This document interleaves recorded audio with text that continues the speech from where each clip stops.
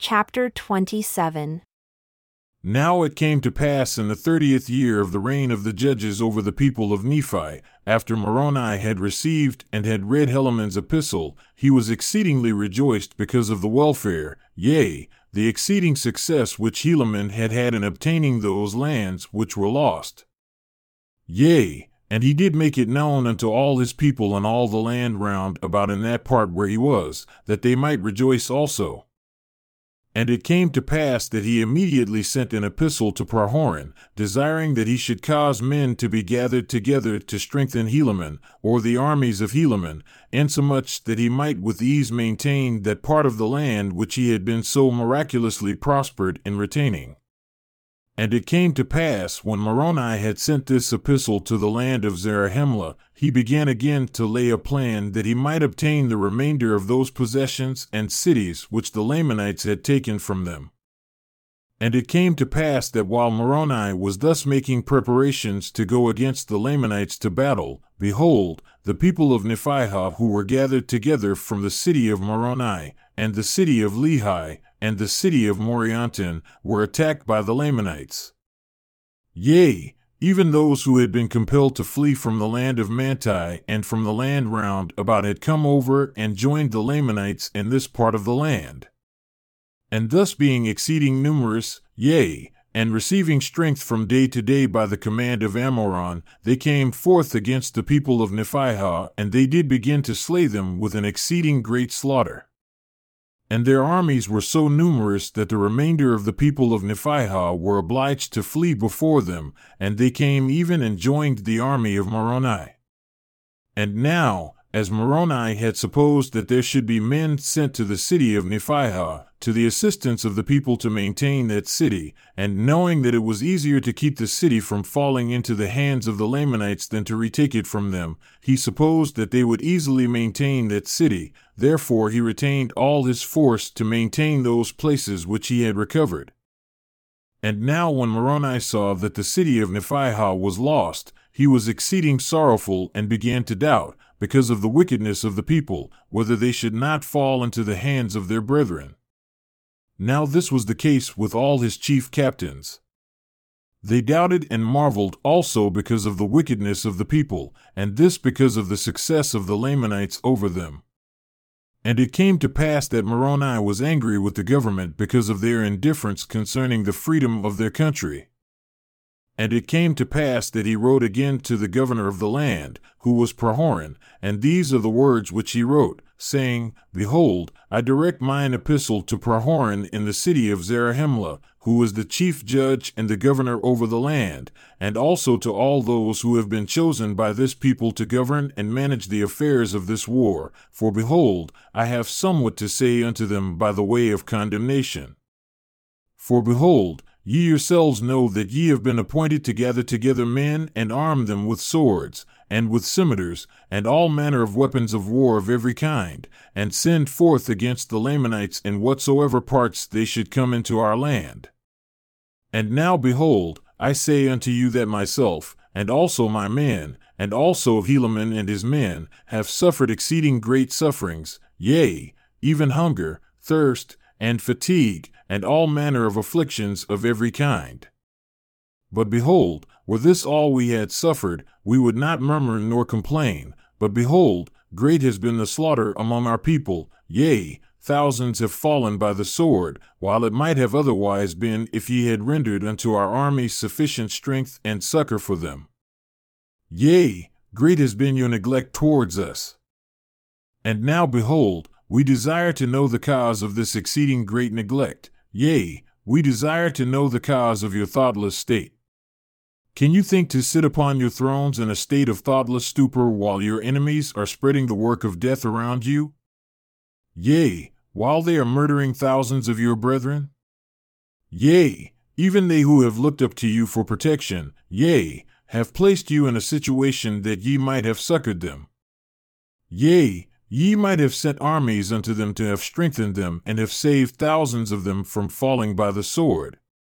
But behold, this is not all. Ye have withheld your provisions from them, insomuch that many have fought and bled out their lives because of their great desires which they had for the welfare of this people. Yea, and this they have done when they were about to perish with hunger because of your exceeding great neglect towards them. And now, my beloved brethren, for ye had ought to be beloved, yea, and ye had ought to have stirred yourselves more diligently for the welfare and the freedom of this people. But behold, ye have neglected them, insomuch that the blood of thousands shall come upon your heads for vengeance, yea, for known unto God were all their cries and all their sufferings. Behold, could ye suppose that ye could sit upon your thrones, and because of the exceeding goodness of God ye could do nothing, and he would deliver you? Behold, if ye have supposed this, ye have supposed in vain. Do ye suppose that because so many of your brethren have been killed, it is because of their wickedness? I say unto you, if ye have supposed this, ye have supposed in vain. For I say unto you, there are many who have fallen by the sword, and behold, it is to your condemnation. For the Lord suffereth the righteous to be slain, that his justice and judgment may come upon the wicked. Therefore ye need not suppose that the righteous are lost because they are slain, but behold, they do enter into the rest of the Lord their God. And now behold, I say unto you, I fear exceedingly that the judgments of God will come upon this people because of their exceeding slothfulness, yea, even the slothfulness of our government and their exceeding great neglect towards their brethren, yea, towards those who have been slain. For were it not for the wickedness which first commenced at our head, we could have withstood our enemies, that they could have gained no power over us. Yea, had it not been for the war which broke out among ourselves, yea, were it not for those kingmen who caused so much bloodshed among ourselves, yea, at the time we were contending among ourselves. If we had united our strength as we hitherto have done, yea, had it not been for the desire of power and authority which those kingmen had over us, had they been true to the cause of our freedom and united with us, and gone forth against our enemies instead of taking up their swords against us, which was the cause of so much bloodshed among ourselves. Yea, if we had gone forth against them in the strength of the Lord, we should have dispersed our enemies, for it would have been done according to the fulfilling of his word. But behold, now the Lamanites are coming upon us, and they are murdering our people with the sword, yea, our women and our children, taking possession of our lands, and also carrying them away captive, causing them that they should suffer all manner of afflictions, and this because of the great wickedness of those who are seeking for power and authority, yea, even those kingmen. But why should I say much concerning this matter? For we know not but what ye yourselves are seeking for authority, we know not but what ye are also traitors to your country. Or is it that ye have neglected us because ye are in the heart of our country, and ye are surrounded by security, that ye do not cause food to be sent unto us, and also men to strengthen our armies? Have ye forget the commandments of the Lord your God? Yea, have ye forget the captivity of our fathers? Have ye forget the many times we have been delivered out of the hands of our enemies? Or do ye suppose that the Lord will still deliver us while we sit upon our thrones, and do not make use of the means which the Lord has provided for us? Yea, will ye sit in idleness while ye are surrounded with thousands of those, yea, and tens of thousands, who do also sit in idleness, while there are thousands round about in the borders of the land who are falling by the sword? Yea, wounded and bleeding? Do ye suppose that God will look upon you as guiltless while ye sit still and behold these things? Behold, I say unto you, nay. Now I would that ye should remember that God has said that the inward vessel shall be cleansed first, and then shall the outer vessel be cleansed also.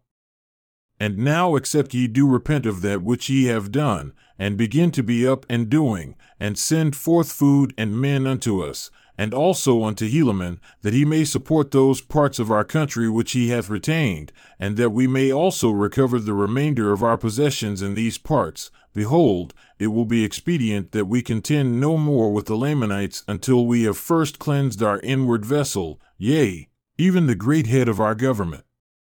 and except ye grant mine epistle, and come out and show unto me a true spirit of freedom, and strive to strengthen and fortify our armies, and grant unto them food for their support, behold, I will leave a part of my freemen to maintain this part of our land, and I will leave the strength and the blessings of God upon them, that none other power can operate against them.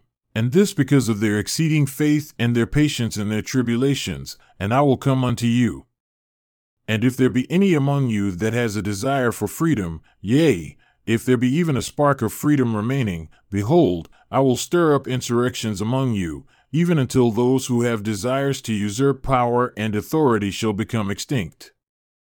Yea, behold, I do not fear your power nor your authority, but it is my God whom I fear, and it is according to his commandments that I do take my sword to defend the cause of my country, and it is because of your iniquity that we have suffered so much loss.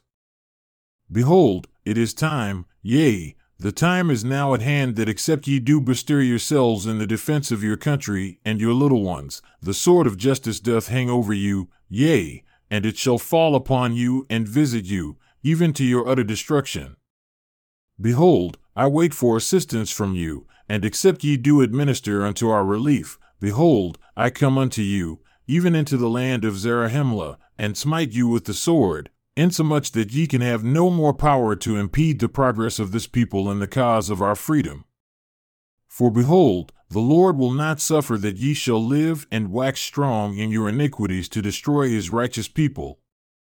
Behold, can you suppose that the Lord will spare you and come out in judgment against the Lamanites when it is the tradition of their fathers that has caused their hatred, yea, and it has been redoubled by those who have dissented from us, while your iniquity is for the cause of your love of glory and the vain things of the world? Ye know that ye do transgress the laws of God, and ye do know that ye do trample them under your feet. Behold, the Lord saith unto me, if those whom ye have appointed your governors do not repent of their sins and iniquities, ye shall go up to battle against them. And now behold, I Moroni am constrained according to the covenant which I have made to keep the commandments of my God. Therefore I would that ye should adhere to the word of God, and send speedily unto me of your provisions and of your men, and also to Helaman. And behold, if ye will not do this, I come unto you speedily. For behold, God will not suffer that we should perish with hunger, therefore he will give unto us of your food, even if it must be by the sword. Now see that ye fulfill the word of God. Behold, I am Moroni, your chief captain. I seek not for power, but to pull it down. I seek not for honor of the world, but for the glory of my God and the freedom and welfare of my country. And thus I close mine epistle.